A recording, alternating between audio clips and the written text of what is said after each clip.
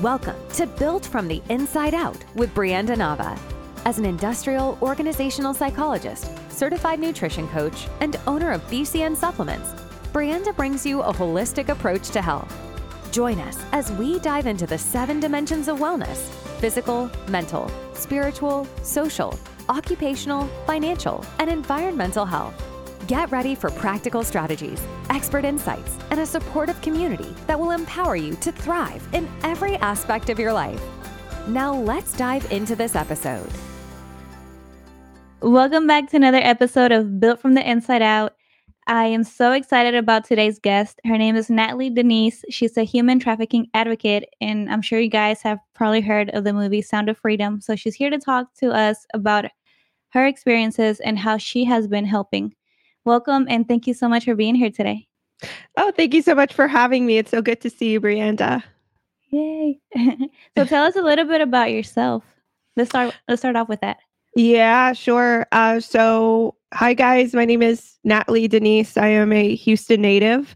That's how I met Brianda, through a group of friends. And, growing up in Houston, I had no idea we had the problem that we had in Houston.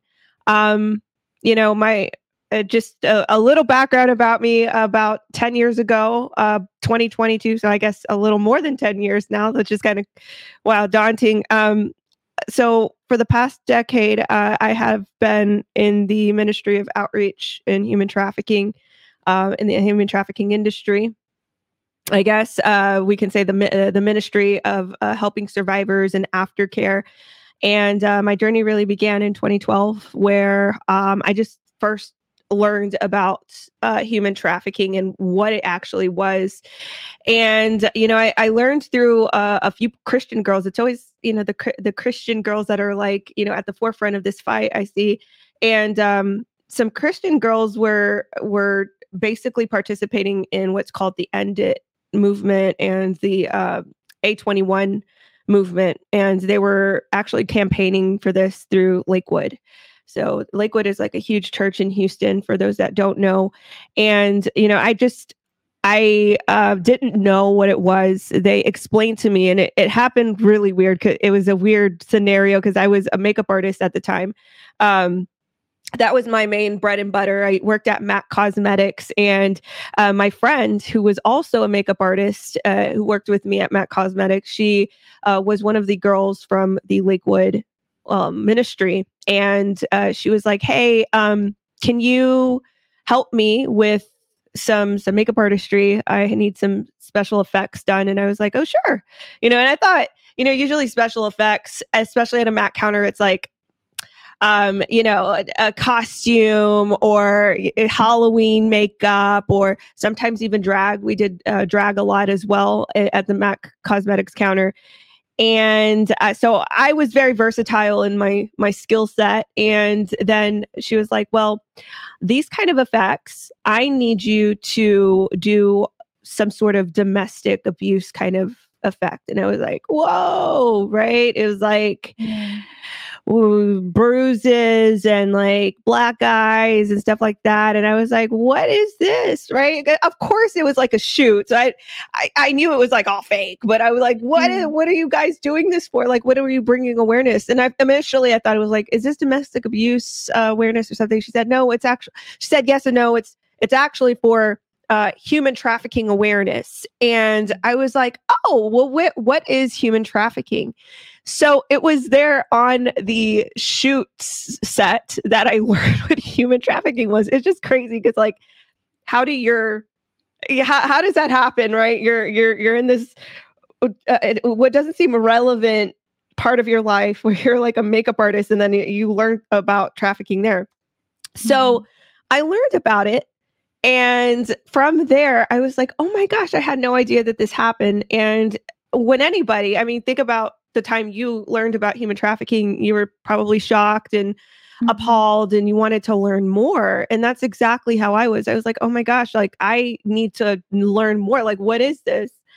And this opened up an opportunity for me to volunteer at a local safe house in Houston for rescued minors called Freedom Place. It's ran by Arrow Ministries, Arrow Family and Children Ministries. They're a really great group to support for those of you that are looking for somewhere to put your funds to. They actually rehabilitate, house rescued minors. So when I volunteered there, the interaction, I mean, imagine like you first learn about this, and then one of your first things to do is to go volunteer at a safe house where children were rescued out of that horrendous situation. And you interact with them. They look up to you. They have these like, just their children, and they should be thought of as pure. I mean, they should be remained as pure and innocent. And unfortunately, there are some sick and depraved people in this world that steal that away from them. And so, having that interaction, I was like, okay, I learned what human trafficking was.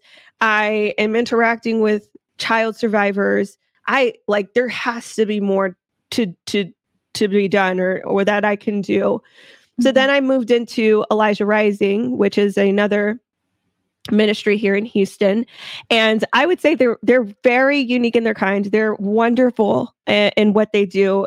Back in the day, they had these outreaches, and I'm sure they still have it. I'm not sure how it's, how they're restarting it through COVID and all that, because COVID messed everything up. But at that time, I volunteered with Elijah Rising, and they did some really amazing stuff. Like they would have every fourth Friday outreach where you could volunteer at your capacity. They had prayer ministry, so people could go and pray for that night for the people that were going out in the streets.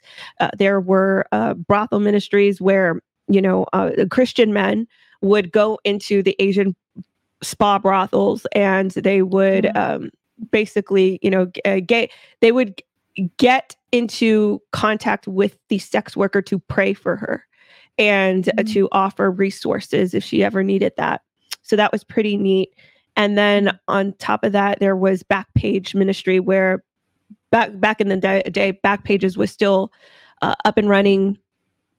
I believe this was before it had to be before the seizure. They actually got seized by, I believe, the DOJ in, I believe, 2019. But before then, what they would do is they would call down the listing. So girls or women that were listed on Backpages, and there would be a group of Christian men that would call, and they would basically, same thing, pray for them and offer them resources if they needed it. So that was incredible.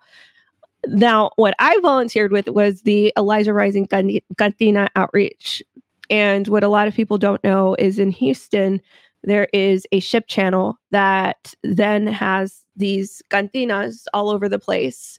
And a lot of these cantinas, if not all of them, but a majority of these cantinas are brothels. And they have been trafficking women and girls to these brothels, forced them into indentured servitude and sexual slavery. And, this is kind of a hidden under the rug problem in Houston.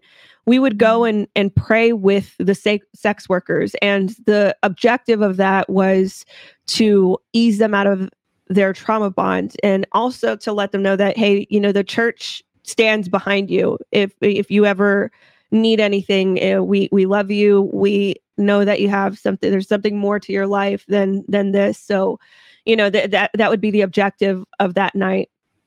And it was one day when I was out at one cantina outreach where I saw a little girl that was in the canteen, at the back of a cantina. She was about 11, 12, maybe 13.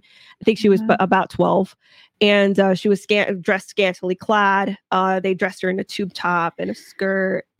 Horrible. And, I think that scarred me, because I called HPD and filed. I was like, hey, there's a girl in this cantina. We're on an outreach. And they called me about a day or two later to try to, gain more of these details about the girl so they can go possibly look out for her, rescue her. And they got more detail. It was like, oh, she was dressed in this and that. Then the detective called me about a day later after that. And he was like, hey, we couldn't find her. We couldn't recover her. And it was like, that mystery kind of scarred me, and I just wanted to do more, and I just kept volunteering. Fast forward, I would volunteer at one adult safe house, do some mentorship, and then ultimately in recent years I've been I call them missions to the border, because we have this uptick at the border, and lots of children are being trafficked here. And so the objective of this militia that I belong with and I go to the border with is to scout out for those situations of coyotes or coyotes, smugglers, in other words, that bring in the children. And if it looks like that type of situation, that's where we inform BP and NG and let them know, like, hey, we think that this might be a sketchy situation where this kid might not belong to this guy because they're acting this way or that way. So then, of course, BP and NG, BP more so, they process the kids how they need to. But that's, I mean, I always try to keep it in a nutshell, but that's basically my experience within, the counter trafficking outreach ministry. Wow. And I really admire you for that, because thank you. Yeah, I feel like it takes a lot to be able to do that, because I feel a lot of people know about it, but some people are kind of like, oh, like if it's not me, don't even look, they don't want any problems with anybody or anything. And the fact that you're out there helping and doing what you can, that's awesome. Oh, thank you. Yeah, and I have so many questions. Okay, so going back to when you were volunteering at that cantina and you saw the little girl. So like it's known, like the police knows that that's what goes on down there. Oh yeah. There are reports by the DOJ as well. I mean, Polaris, DOJ, What they is all the recognize DOJ? it. The Department of Justice. Okay. Yeah, so they actually do report, and Houston Chronicle also, they have multiple reports of, cantinas trafficking these women and girls. Back in, I believe it was 2014, there was a cantina on the ship channel called Las Palmas or La Feria. It was weird because it was kind of like a duo complex type of bar, cantina, whatever. So they would have kind of two buildings. And Las Palmas was actually raided, or both of them were raided. And Houston Chronicle still has this article up. There were a plethora of girl paraphernalia, like, sorry that this gets graphic, but little girl panties. There were rooms that were so gross and dirty that they kept the girls in. I believe the youngest victim of this particular raid was 12 years old. So yeah, like this absolutely is very rare. I mean, it was rampant back then, in the times that I volunteered. Imagine what that's like now that the border is porous and open, and the policies are lax. I would imagine that it's much worse. Yeah, because I was going to ask, why are they still even open? Like, why haven't they been shut down? Yeah. Go ahead. No, go ahead. Yeah, that's all I was going to say. Just like, why, if the police knows, why don't they do something about it? Why isn't it being done? Yeah, it's all the matter of commands going from the top down.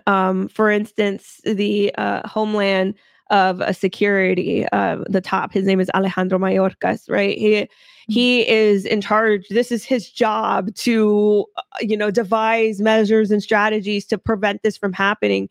But when he got questioned, I believe it was by Congress, when he had this congressional questioning, they were basically like, this is how dumb he plays. They were like, hey, what are these bracelets that are being found at the border, right? And we all have probably seen these bracelets. I'll kind of sidestep and explain this. When migrants come over, a lot of times they come over with colored bracelets, and they're kind of like highlighter color. And a lot of different color coding systems exist for these bracelets to identify which migrant has paid what, if they owe what, logistics. It's a very grand scheme of, keeping account of these migrants. And anybody who goes to the border knows what these are. Like, they're littered on the ground everywhere. And Alejandro Mayorkas, when he was questioned by Congress, he played like he didn't know what these bracelets were. And that was to me, that was like appalling. I was shocked and appalled that someone would even play dumb and not know that they didn't know what these bracelets were. So that's just to give you an idea of how, what I would suspect, corrupt our system actually is. Yeah, makes sense, because Houston is like one of the top cities, right, for yes, trafficking.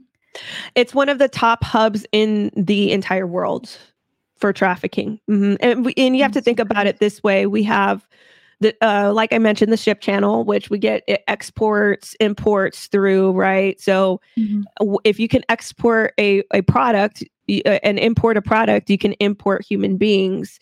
So that type of lax system, we're not exactly at the border, but we're pretty close to it. We're like a 5 to 6 hour drive from the border. So, you know, we have a lot of different types of traffic coming through our city in Houston. Yeah, I know. I heard about it first maybe like 8 years ago. Yeah, about 8 years ago, that, you know, it was when I started modeling and doing all those things, and people were like, hey, be really careful. Like, Houston's like probably the number one in trafficking.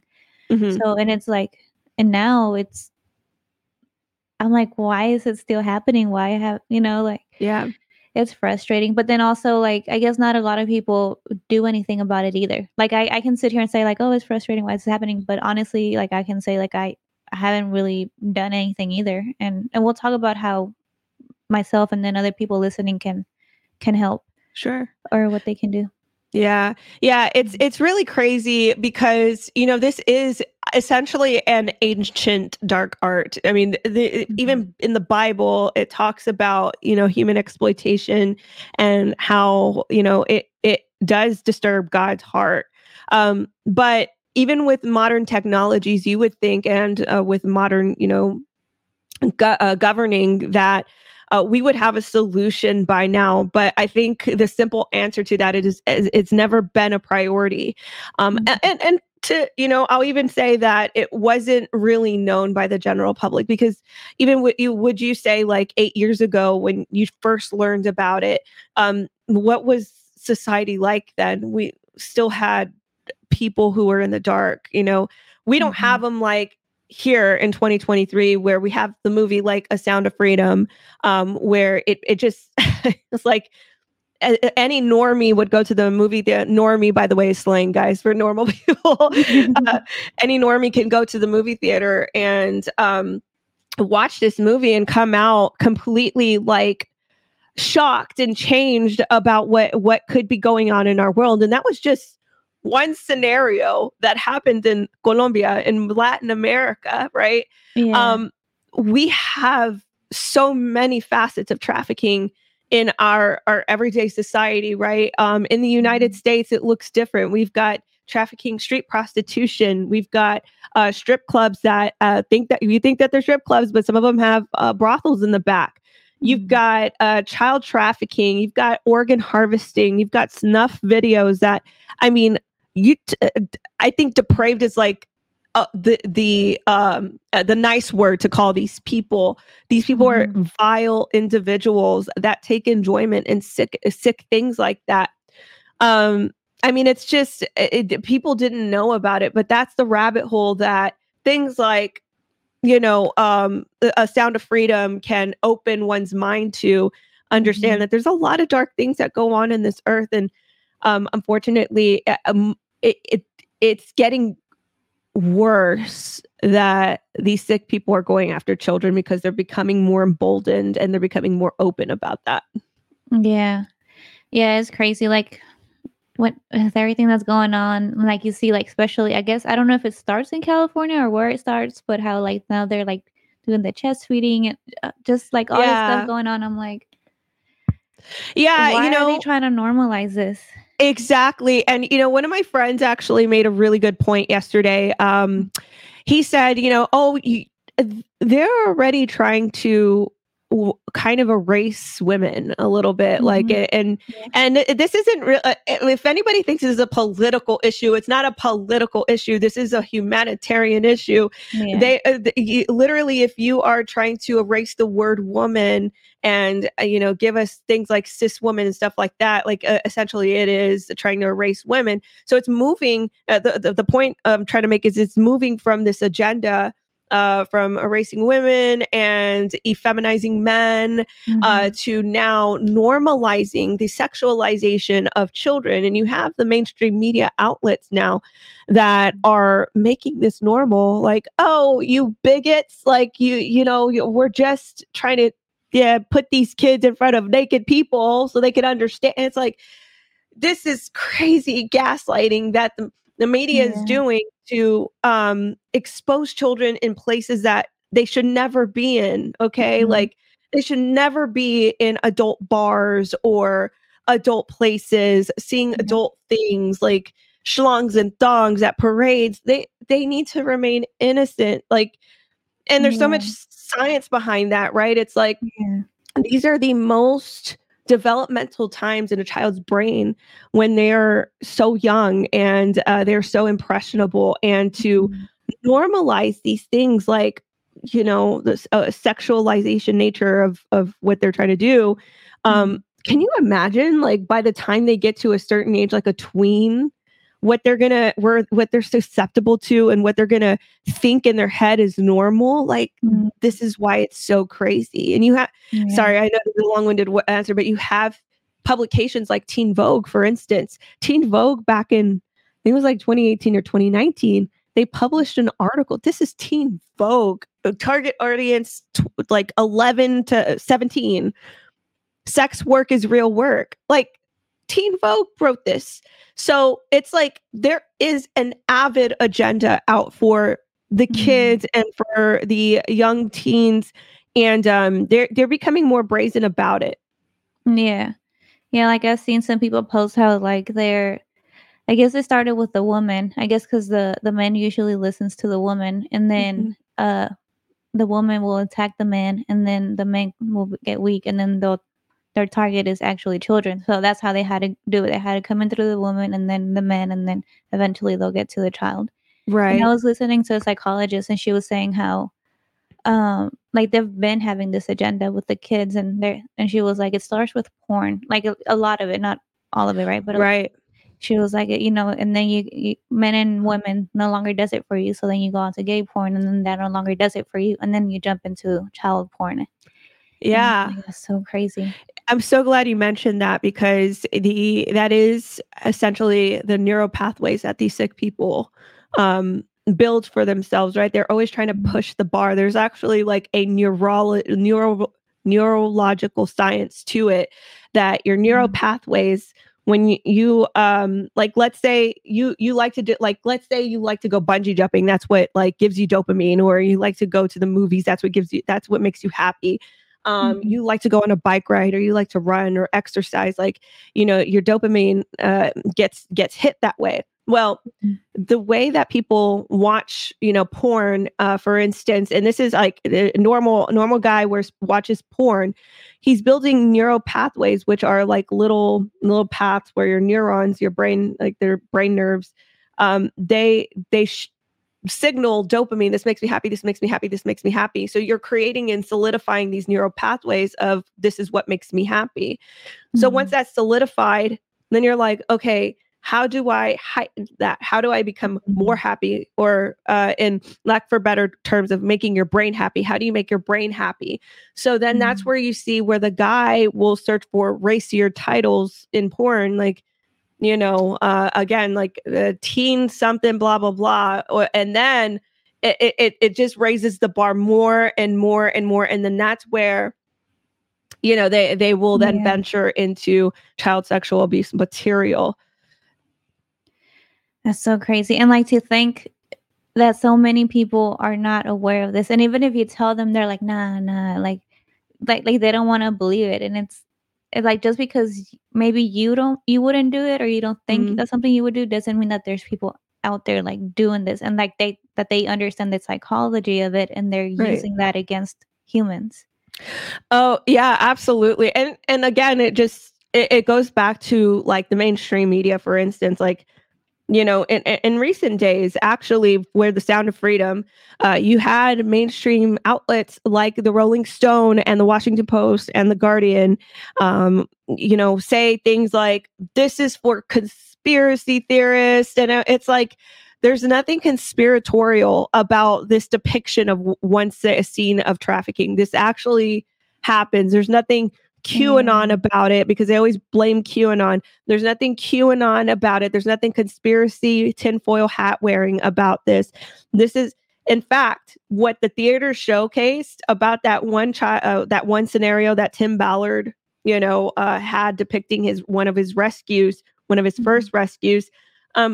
That's actually a pretty depiction of what children actually go through. Okay, like there are so many horrors that I'm unaware of, or that you are unaware of, or the general public, because these things happen underground. Why do we all think that there's a black market, right? Why do we all think that there is a dark web? Because these things happen. They have to happen in secret because of how heinous these acts are against children.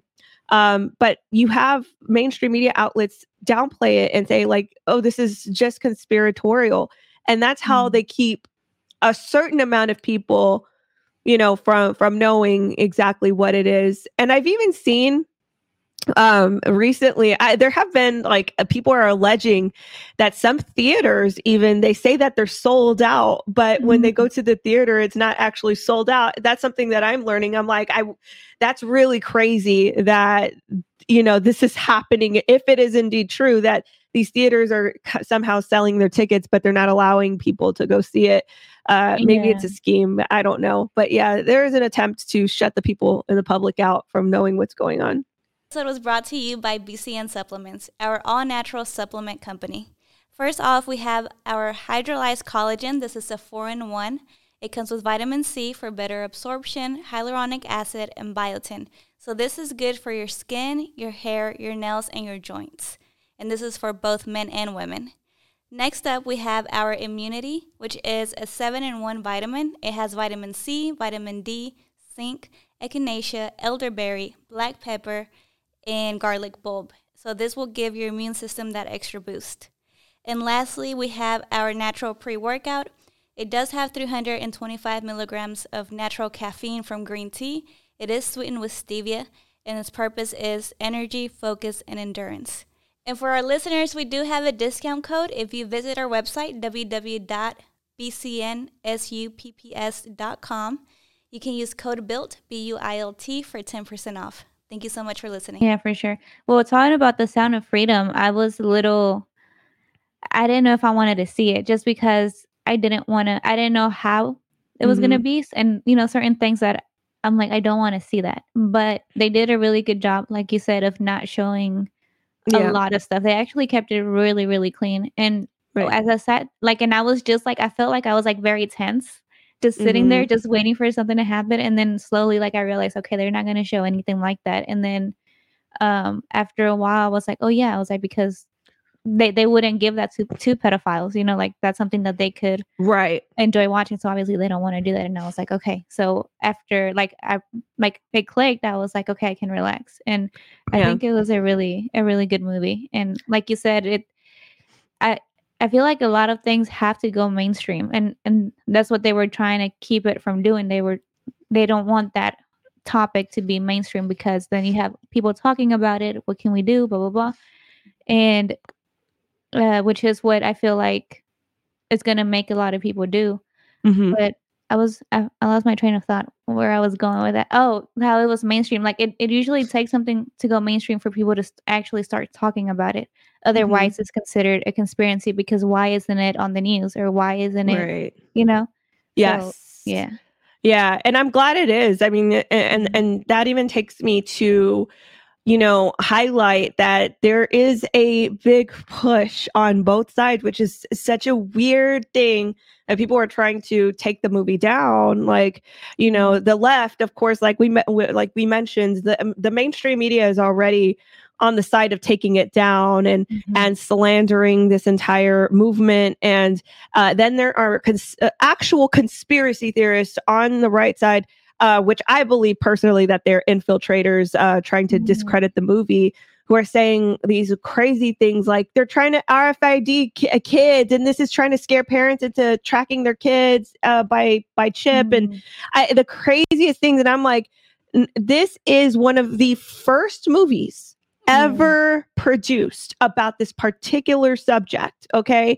The last movie that we saw that had this type of subject was Taken, which was, I believe, it was like in the early thousands, right? But and it doesn't make it even better because the girl portrayed in the movie is a teen, right? She's still a minor, but this thing is very illustrative that there are sick pedophiles out there that go after children, and this is how some of these networks operate. Some of them, right? So it's interesting that there is a force out there trying to take this movie down when it is one of the most effective movies, in my personal opinion, in my experience as a volunteer and my experience within the industry. To me, it's a very important movie for people to see, to first understand just like a scenario of trafficking. Like I said, this is just one. Yeah, no, and I agree with you. Someone sent me that. It was someone posted about the putting a chip in the kids, and I'm like, look, it's raising awareness. Yeah. And and maybe they do have a plan. I don't know, but right now they're raising awareness, and people need to be talking about this. And so for me, yeah. Go ahead. It's like if we had a kid, it's like, oh my God, I have to chip my baby. Like, no, no parents doing that right now. And I mean, even if like they do come out saying like, oh, this is good for your child, I'm sure like most parents are going to be like, no way. Yeah, absolutely. I agree with you. It's like, and it goes back to this. It's the same argument as, Christians know about with, the end times and taking the mark of the beast. It's like, obviously, as if you're a Christian, you're going to deny the mark, even if whatever that cost is, you're going to deny the mark. So I don't know why where this came from. I mean, obviously that is a prophecy that will happen, but why would you fear trying to get the fear is trying to get convinced to RFID chip your baby because you're scared that they're going to get trafficked. It's the weirdest, wildest conspiracy I saw, but here we are. This is 2023 is weird. Yeah. No, but and I feel like so the person who sent me that, I was like, even if that is, we know, same with guns, like they'll have a shooting and then people will say it's because they're trying to ban guns, and like even if it is that, like, so it's gonna open someone's eyes. Like whenever the whole George Floyd happened, the whole thing with George Floyd, I was unaware of.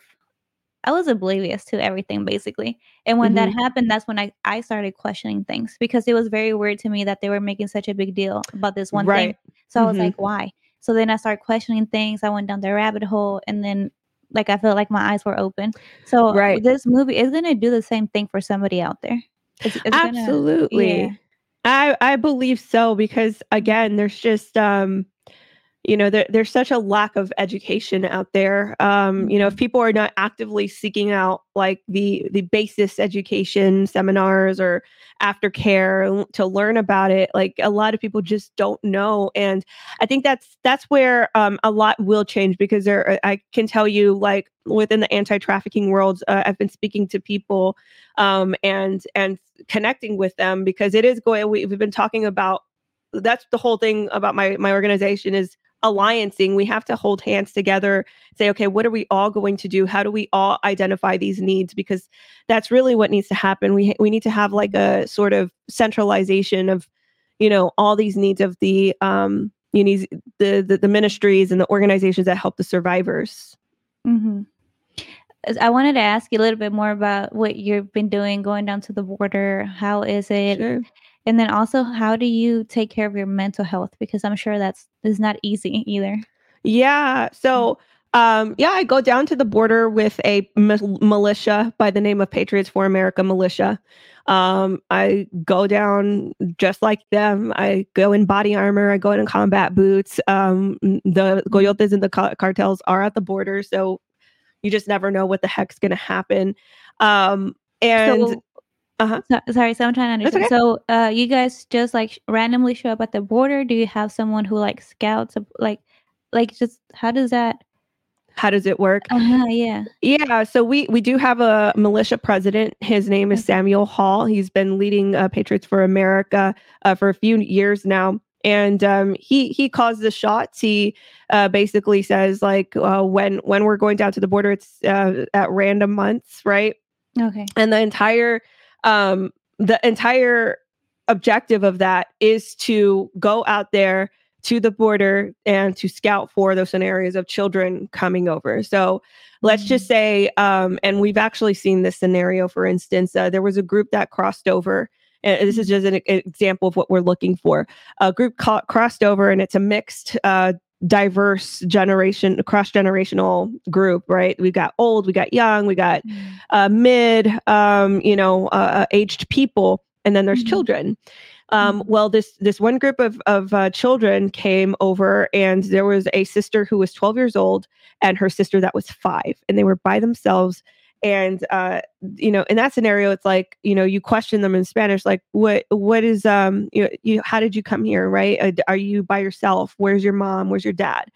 And they'll answer and they'll say things like, oh, we came here by ourselves. Oh, where'd you come from? Honduras. Okay. Who helped you get over here? Nobody. We came by ourselves. I was like, oh, really? So it's like you go down the line of questioning, like that. I don't know if that sounds right. Like that doesn't sound right to me. So when you I talk to them and identify, this is just one scenario, and then it's like, that story doesn't really make sense to me.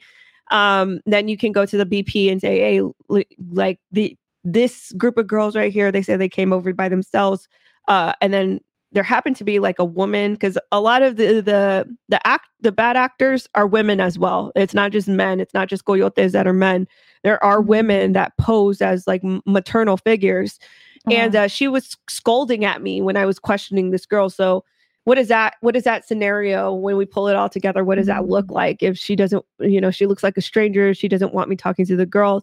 It's like, okay, well, there's something a little, like, it just feels funny. I don't know exactly what this is, but it feels funny. So then we'll report to BP and say, hey, we think that these kids are in a not a good scenario, or that they shouldn't be processed with that guy, for instance. And then BP will make that assessment. And if they'll either take our advice or not, because it's really up to BP.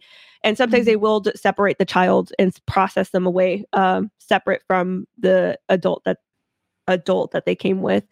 So that's why we go down to the border. Yeah, it's at random times, but that's the objective. Okay. So I'm very oblivious to how everything works. So I want to learn, and whoever's listening who also doesn't know. So when they so they come over. Are they walking? Are they like on a boat? Are they? Yeah, so they're always either trudging through the water, coming on the shoulders of an adult, or floating on like a little boat or makeshift raft. They come in. It's always through the water, and on foot. And there's somebody there like, hey, you can't do this. Go you back. You would think so. So I've been, like, for instance, there's this place called Roma, Texas. That's another breach point in Houston. In Texas. It's in the southernmost part of Texas. And I remember there were breach points in Roma where the actual cartel would come over on a boat raft, like an inflatable boat raft, and they would crazy, like how organized they are in, getting the people over. What's your number? Count your number. 1, 2, 3, 4, 5. And the migrants would say, 2, 3, 4, 5, 6. And then they would count themselves, right? So it's like an excursion. Like they would count them, and then they would bring them. The cartel member would bring them all in the boat.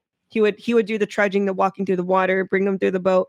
And then National Guard at one breach point was right there, and they literally just they just help the people up and get them across. I mean, like they're already across on our land, but they're like, okay, there's BP's up there, right? It's like they're just ushers. It's like it's crazy. It's crazy. Yeah, that's how unsecure it is. Wow. I don't know. It just blows my mind. So And then they come here, and then where do they go? So they come here and then they get filed into BP processing. So BP processing, they'll take them to a center, and basically they'll, that's where they will get their paperwork done or whatever. Like that part's a little bit shady. Like not a lot of people know what exactly entails with their processing. And that's what a lot of Americans have problems with, because it's like, when it comes to the children as well, it's like, there's no transparency. And that's why you're seeing outcomes like 85,000 children going missing. That's why you see outcomes of the HHS, which is the Health and Human Services Department. They have an office called the Office of Refugee Resettlement. That is the office that is responsible of basically allocating the migrants to their places, right? But especially the minors. So the Office of Refugee Resettlement is the department that is responsible for identifying sponsors. And the sponsors are the ones that are supposed to take in the children. Now, if you look on the ORR website or HHS website, their criteria for a sponsor has been so lax. And they admit that basically anybody can become a sponsor. So that's crazy that 85,000 children have gone no contact, they've gone missing, unaccounted for, and they can go to any sponsor that just signs up, right? So then we're forced to use our imagination about what happens to these kids. Yeah. So that's how there's a process that I think I wrote it down like a long time ago. Here it is. Actually, look, I got it right here. That's awesome.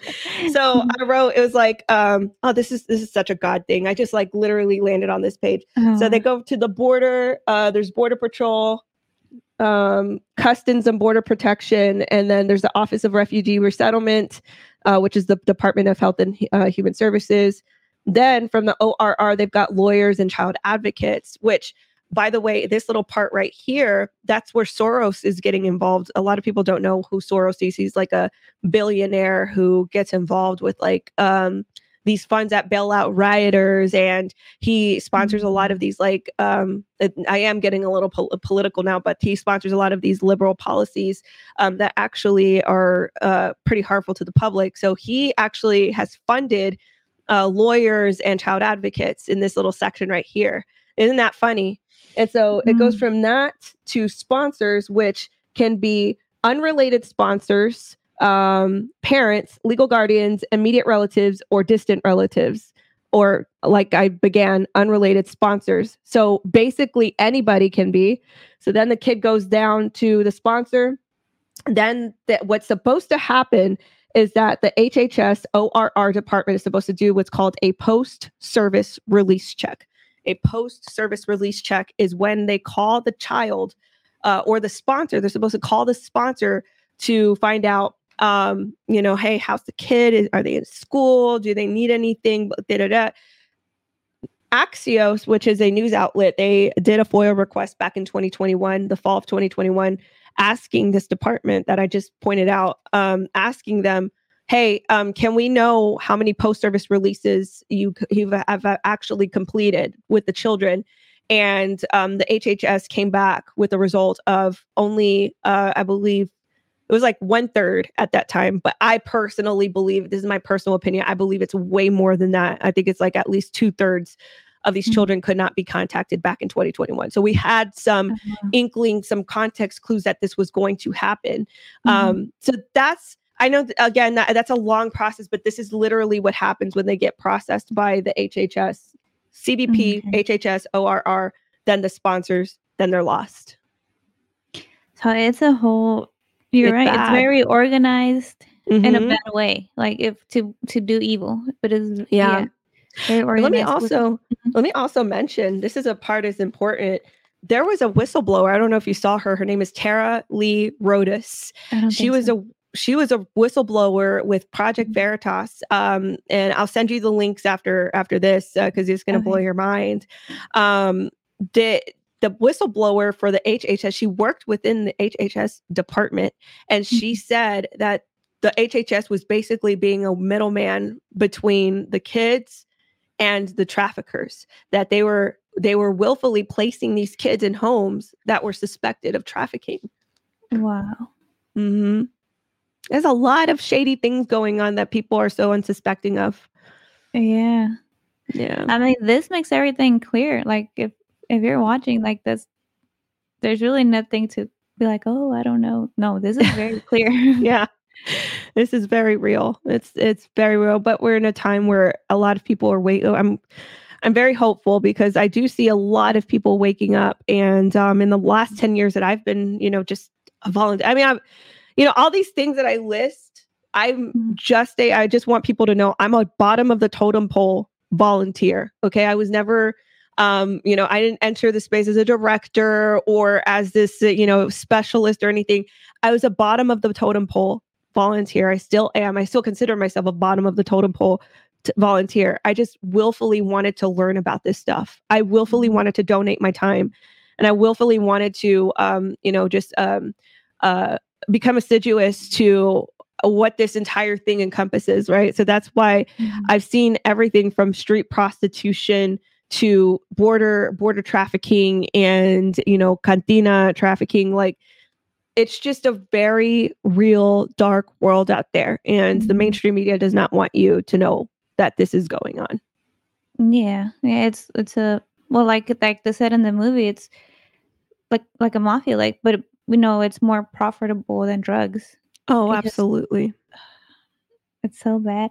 So you say you're at the bottom, but you're doing so much more than most of us are. What can we do? Like someone who doesn't know how to help, doesn't know where to start, what would you recommend? Yeah, I mean, the first thing I would say to do is to, this is going to be a very honest answer. I would pray about it first. I would ask God, like, what have you blessed me with? What are my strengths? Like, what are my skills, right? Some people might be accountants. Some people might be project managers or artists or graphic artists or nutritionists. Ask God where your special areas are and how he wants you to serve. The next step would be is to identify those gifts and see where you can be allocated. If you know of a ministry, go there, right? If you know of an organization that could use your help, go there, right? Right now, I am personally working on a project called Counter Trafficking Alliance. This is I founded this nonprofit. And what we're trying to do is we're trying to meet needs of survivors and meet them with resources, and also simultaneously build a network of all of these anti-trafficking organizations that are on the front lines servicing survivors and victims. So, the big idea is to pull everybody together. Let's network and let's find out what the needs are, and then meet them, and then meet the needs, right? There are approximately 3,500 animal shelters in the United States, right? And then that becomes multiplicative by however many spaces they have for animals. So let's just say SPCA of Houston has, let's just say 500 spaces, right? So imagine that multiplies to 3,500. There's more animal shelter spaces in America than there are beds for human trafficking survivors. Like, wow. Think about that, right? We need to help. We need to do something, and we can't wait on the government anymore. We can't wait on the government has shown us that they're a part of it. So now it's up to us. They're sending billions upon billions of dollars to Ukraine when their own people are suffering, when their own people are enslaved. And we have that illustrated for us. It's in our faces. We don't have to wait on them. We can do things that are within our power, within our strength and skill set to help a human trafficking survivor. So, just an example of what I'm looking for. I'm looking for outreach volunteers, people who can get on the phone and call we will be outreaching to these organizations. We will be, learning their needs, and we're going to do it from every facet, right? From a very small organization to some of the biggest ones. We just want to know, what are your needs? Do you need, like, I know for instance, a couple years ago, there was a ministry here in Houston that needed feminine products and detergent. Like, they needed that. So we at our church, we were like, oh, okay, cool. Like, we'll just all bring a package of that. Right. And we all put it in a pile, gave it to this ministry. They were set up for a good year and a half. So imagine if we could all do that. Yeah.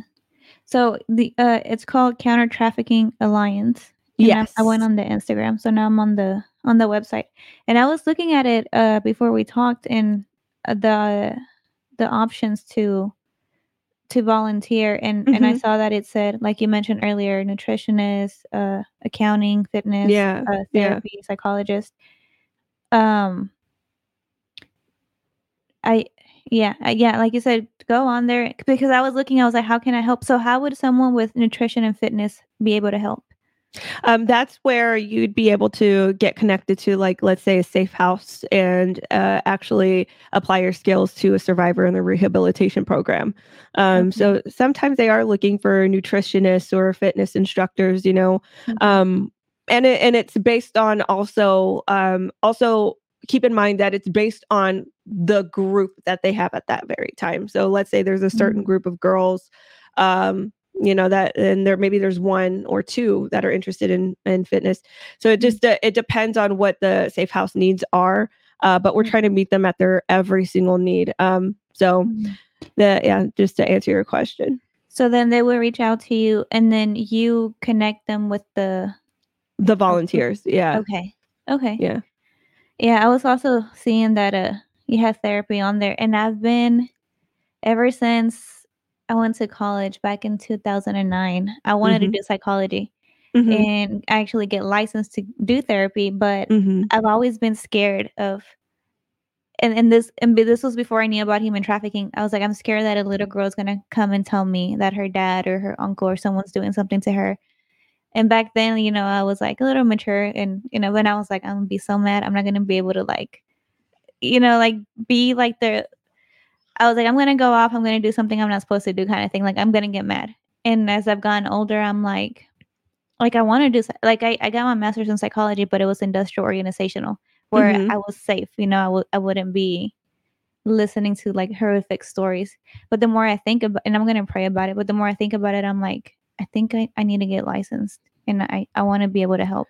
Because especially now, like you said, like, it's like the things that we're seeing is like, it's mental health. That's what it is. Yeah. And it made me so sad. I watched What Is a Woman, the movie. Where I have Jordan, Jordan Peterson, he was like, psychologists are now being told to affirm.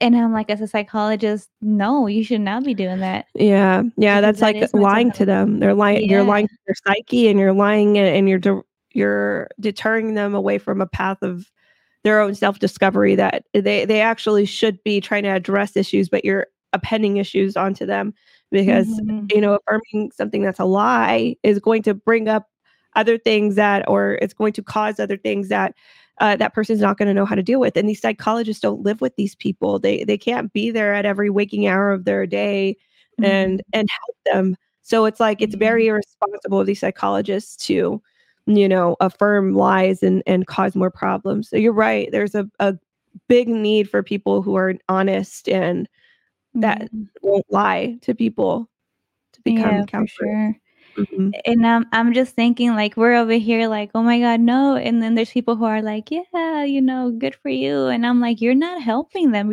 If you love them, you would not be like cheering them on. Like, you would be trying to talk to them and explain to them, like, hey, this isn't okay, and this is why. And yeah. And then on the movie, like, it just blew my mind how a former pageant queen was out there doing that. And I'm like, nobody should be doing that. Obviously, a man should not be doing that. But I was like, how do you have the heart as a woman to go and do that? Yeah, I know. And I know that was children in that movie, but there was actually a recent sex scandal with Miss Universe, that Really? yeah, Oh, that I didn't there hear that. was a owner this was a few months ago, the owners of Miss USA, Crystal and her husband Max were Oh, both I did hear that. co-owners, Mhm. yeah, of the organization, and it was alleged that he was sexually harassing some of the contestants. Mm. So it's like, wow, the things like this are in the USA, right? And one of the biggest Mhm. organizations for beauty pageants. Yeah. It seems to be that there's some sort of exploitation of a sort. Mhm. So it's so rampant. Yeah. Yeah, it's crazy. So for the people listening, like if they're like, okay, what's the first step? What do I do? Would you say reach out to you, reach out to the page, or Yeah, they what? can just go to countertraffickingalliance.com. There is if they want to volunteer, they can volunteer there. If they want to donate, they can donate as well. We're starting to get we're in the just put it out there. We're in the infancy stages of getting brought with our organization, but there's a lot of activity happening. We already have a lot of people wanting to volunteer within Yeah. their own facet. We've got truckers, we've got people who want to do the outreach, but we need a lot more people. Literally, this is what we need. We need people in every single, basically representing their city, and Okay. that way they can represent needs of local shelters and local organizations. So that's how many people we need for outreach. And then from there, we're just going to keep building, but we want to meet the needs of survivors, because right now there isn't a lot of resources or needs. They don't know where to go, and what's out there right now is just not helping, because we're still seeing the problem happen. Right. Yeah. So the children that are, or women that are in these shelters, were they rescued? Did they just show up? How does that work? The scenarios vary. Some of them Mhm. go themselves, they escape, or Mhm. sometimes I can tell you for sure that a lot of times these extractions are by people themselves, like people who are concerned relatives or Mhm. friends who will go get the people themselves. Like I know one person on my board who Mhm. basically rescued a girl from labor trafficking, like, and this was just like in her own local city. Like she saw signs and she talked to her, and there could have been other options, but the girl ended up staying with her just for a little bit, and until she got on her feet. But there's scenarios like that where people are literally taking it upon their hands to go and rescue these people. Now I will say that be careful about that. Like I know there's a lot of vigilantes out there that want to do this, and it is important.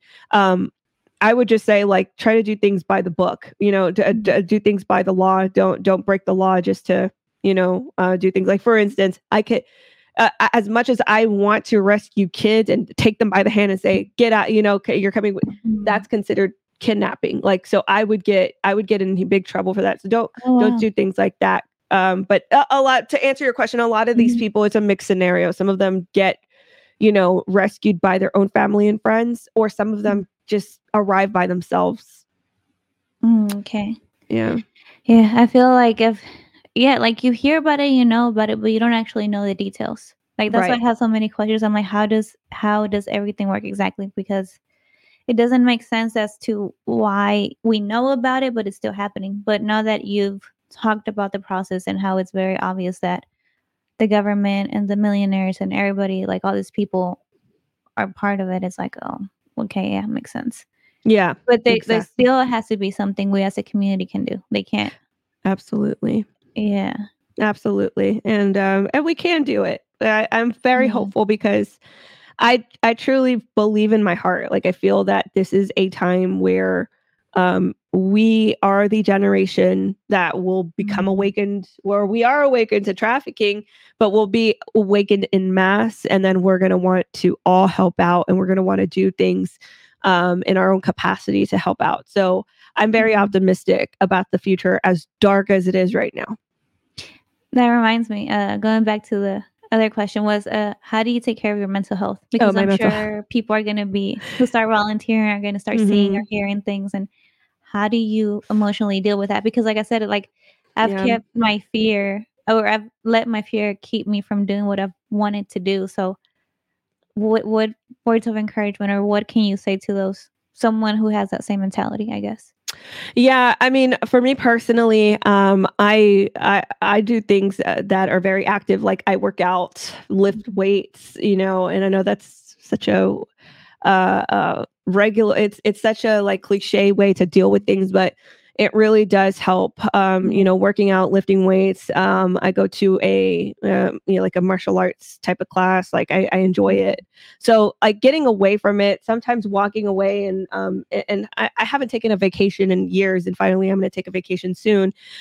You have to walk away sometimes and refresh yourself, and it says that in the Bible as well. If anybody's a believer watching, like we are made to take a break. We are made to pull away from our duties as our within our purpose to refresh ourselves and to recharge. So if you do need to take mental breaks, you have to take mental breaks. I also like to, like if something is like it's not so much that things get intense, but sometimes it's like the work, maybe. Like for me, it's the work. I will pull away and I'll watch a movie, for instance, and just kind of de-stress. But then I'll attack it, go back to the whiteboard and attack. So that's what I would say is like you have to do things that are good for your physical health as well as your mental health to kind of stay in the fight and take breaks from time to time. Yeah, we're very similar. Yeah, I also work out, and then also like when I'm like I've been reading too much or I'm too into something, I'm like I need just entertainment. Like I just need to like put on a movie. But then also now like with even like how they were talking about how they struggled to get release this movie because Disney and Hollywood were against it. I'm like, I don't want to support those people. So I'm like, what do I watch? And I was like looking up like Christian movies. I'm like, I don't even know what to look for anymore. Yeah. I mean, or I'll learn about something like and then there's another like this is just a little fun mention, but like one of my recent hobbies is collecting vintage makeup. Like so, like I'll pull away, and I'm a makeup artist by heart, so I like to look for all the vintage makeup on eBay and like, oh, what year is this from? Like so, finding little hobbies and honest ways to take care of your mental health and your physical health. Like all those things really matter. Like produce healthy dopamine levels, of what can make you happy. Take a break, go for a walk. I mean, those are my suggestions. That's what I do for caring for my mental health is a lot of physical fitness activity, and I find happiness in that. I like to work out. Yeah. What was I gonna say? I keep losing my train of thought because I'm just thinking of so many things at the same time. But it's okay. I don't know. I lost it. But yeah. Okay. Oh, I was gonna say if you're a believer, I feel like believing in God really helps because it gives you hope. Versus someone who doesn't, they're like, there's no hope. And you're like, no, but there is. Oh God. Yeah. I that is 100% my basis. So like, actually, your prior question and this question go hand in hand. Recently, what I started doing is waking up super early in the morning and reading my Bible and praying. Like that's what I do. And honestly, alongside, I don't know how sorry, God, I don't know how I could forget that, but that is like one of the things that refreshes me day by day, because it's like, I truly believe what the Bible says. Like I truly believe in scripture and every single word that comes out of it, and standing through it. I journal. Oh, that's another thing. Journaling. This is what I fear. This is what I'm worried about, or I'm really grateful for this. Write my praises and stuff. But then writing scripture down, like, oh, this is the other day I was looking at Isaiah 41:8-16, which is a really great scripture about God, like ensuring that, listen, I have chosen you. I haven't rejected you. I'm going to help you. I'm going to uphold you. All of your enemies that come against you, that wage war on you, like you don't even think about them because they're going to be gone. Like I'm going to take care of it. Like that's like security, so that of course that helps your mentality. and your mental health, knowing that there is a greater being out there that cares so much about you. And if you're doing God's work, like, and I truly believe we cannot eradicate human trafficking without Jesus. Like, we cannot do it without the word of God or with God's presence. Like, I truly believe that it will be the believers that eradicate this problem, because you will simultaneously be spreading the gospel and the truth out to other people for them to believe. So yeah, I don't know why. I was like, it's because, you know why, it happens so early in the morning. I wake up at like 5:30 in the morning to read, because it's like, you have all this time to just be vulnerable and talk and like just look through, and you put your little soothing music on, and you know, you have all this time. So yeah, that's a major component of, you know, upkeeping my mental health, is reading my Bible and praying. Yeah, I like to start my day. I need to start reading the Bible more. I started doing it with my husband at night. Well, like we started reading Proverbs, because I love Proverbs, my favorite book. I love it. Yeah, but when it comes to hope, my mom gave me a pan de vida. I don't know if you've heard of this, where it's like the little, you pull out the little verse. And like sometimes, like I'm going through something or I'm worried about something, I pull one out and it's like, it gives you hope. And I'm like, oh, I was like, yes. I was like, of course, there's a God out there taking care of me. Everything's going to be okay. And it just like, it changes my day. It changes my mentality. Like, okay, I don't need to worry about this. It's going to be okay. And it's something as simple as that. Maybe someone who doesn't believe, who's listening, they're like, oh, whatever. But it really, for me, it really makes a difference. Yeah.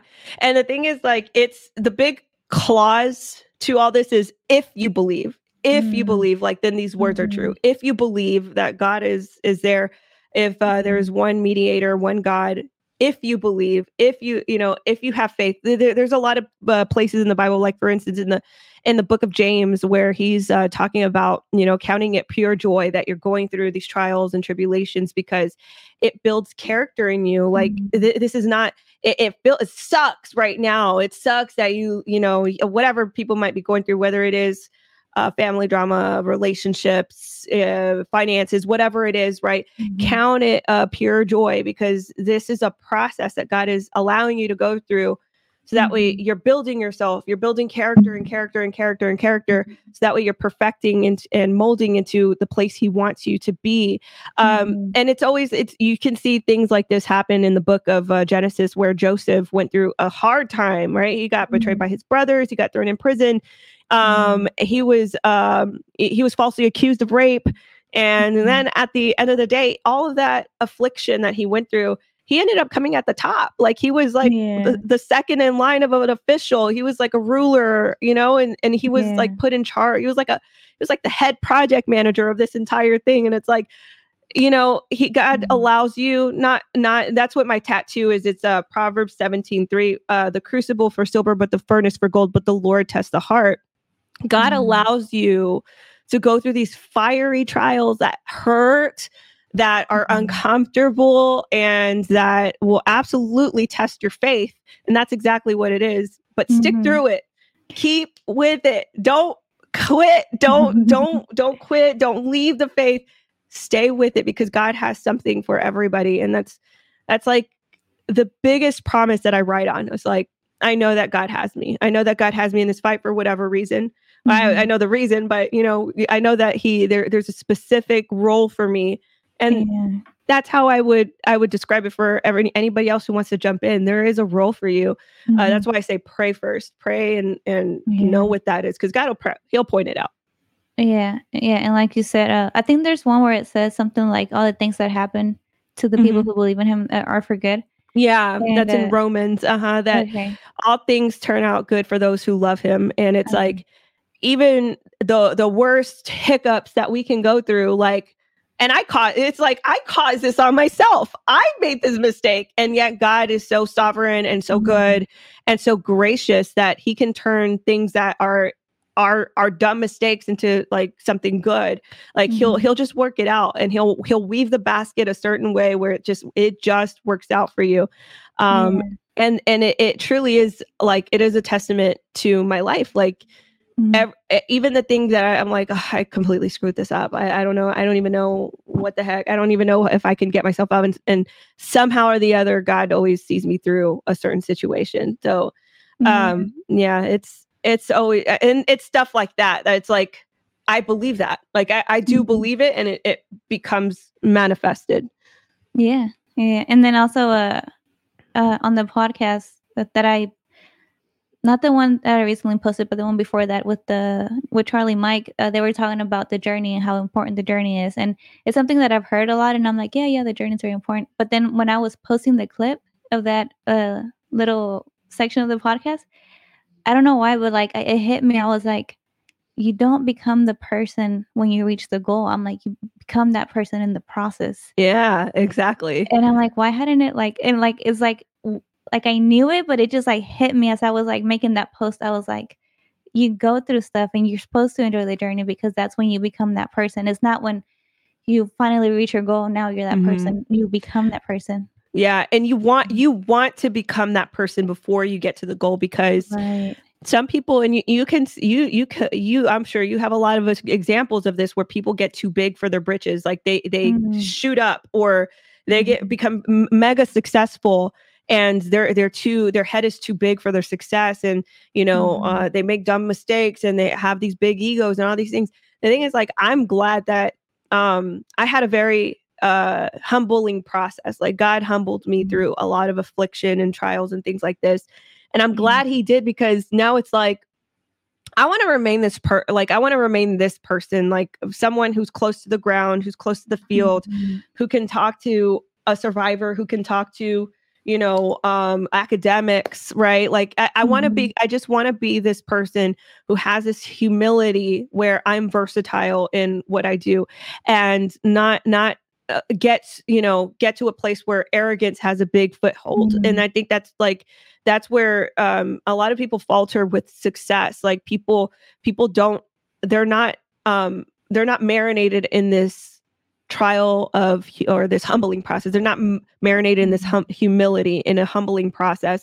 So when they get to the top, it's like, they turn really quick. They treat people different, or they look at the world a different way. And it's like, I would rather become the person first. That's why, again, James, I think it's 1-2-4. It says, "Consider it pure joy, my brothers and sisters, where if you face any trials of many kinds, that it produces perseverance, and that perseverance producing something in you, and you want that. It's like your soul's taking root to something. Versus if you don't, and you just go through the process and you become, successful really fast, you can see where a lot of these types of people who don't have that humility, or are not humbled down, they fall really quick. It's like there could be one thing that happens and they fall really, really quick. Yeah. Yeah. And like that saying, that what you were saying earlier reminded me of that saying that, what is it? Hard times make strong men. Yeah. Easy times make weak men. Yeah. Yeah. And for anyone listening who maybe they think they don't have it in them, or they're like, what can I do? Like, there's a saying in Spanish. I don't know if it's a saying or if it's actually in the Bible, but it says that, I'm going to say it in Spanish. Dios no escoge el capacitado, él capacita al escogido. Yeah. Say that in English. He doesn't call the qualified, he qualifies the called. Yeah. Yeah. I think that's what it is. Yeah. Yeah. I love that. And he uses the most broken I was talking to an academic yesterday, and she was like, wow. She was like, I came from nothing, and here I am, like at the top of a university, possibly combating trafficking. And she was like, and I was like, yeah. I was like, I also came from, I came from a middle class, family, but I definitely went through a lot of things, like growing up from my adolescence to adulthood. And, it's like, wow, yeah, you're right. Like the struggle really is a blessing, because when you get there, you're like, oh, okay. Like, but I'm not going to use my success to to bloat myself up. I want to use my success to help people along the way that have experienced the things that I have experienced, or are struggling in a way that I might have struggled. Like that's what humility does to a person. So, I encourage anybody to, if you're going through a hard time, first surrender yourself. to God. That's the first step, because you can't do it. You can't get out of it by yourself. The second step is to ask God to walk with you through your trial. I mean, you want to go through it. Like that 100% legitimate. You want to go through that trial. And God will help you through it. He will walk you through it. But the beauty of it is that there's going to be an end of that trial, and God's going to bring you to a beautiful place. But you have to go through it. You have to go through those hard times. Yeah. No, well, thank you so much for coming on here and talking to me. And thank you for everything you're doing here. Absolutely. Definitely inspiring and motivating people. Absolutely. Thank you for having me. It was such a joy to come on here. So thank you for spreading the cause. It's very important. Yeah. No, and I'll be getting in touch with you to see how I can help as well. Okay. Get my husband involved. I always drag him with me with all the other things I do. That's good. We need a lot more men in the anti-trafficking space. Yeah. How can people find you? Yeah, guys, you can follow me. I'm on Twitter, Instagram. You can find me at NATLY. That's Natalie, DENISE, Denise. Basically, just type that out and it'll pop up on Instagram and Twitter. I also own a human trafficking headlines platform called The Daily Traffic. So if you guys are interested in human trafficking headlines, seeing what bust arrests are happening per day, there's that. And then finally, there's my new organization, countertraffickingalliance.com. If you're interested in getting involved, that's where you can find the information to get involved. So thank you so much. No, yeah, of course. Thank you. Is there anything else you want to say? You want to leave the audience with? I'll only just stay encouraged, guys. I know it looks really dark out there and that there's no hope, but there's a lot of hope. And, a lot of people are waking up to the dark world and the dark problem and the corruption. And I definitely have hope. God has a plan to, he wants to fulfill his plans on this earth. He wants more people to be saved. So, that's what gets me motivated. Motivate yourself with God and, just surrender yourself. That's all I have to say. I love it. All right. Thank you so much. And thank you guys for listening. If you guys liked it, make sure you subscribe, like, share, please share with someone. Reach out, follow Natalie. And I keep wanting to call you Natalie, but it's Natalie. Okay. People call me both. Go follow her. See how you can get involved in your community. I know, like she said, it looks dark, but there's something we can do. Yes. Thank you, guys. We'll see you on the next one. Alrighty. Bye-bye. Bye. Thank you for tuning in to Build from the Inside Out. If you enjoyed this episode, don't keep it to yourself. Share it with someone who could benefit from it. Remember to subscribe to our podcast to stay connected. And here's a special treat for our loyal listeners. Use code BUILT at www.bcnsubs.com for a 10% discount on your next order of BCN supplements. Thank you for being part of our supportive community. We're glad you're here, and we hope you'll join us again in the next episode of Built from the Inside Out.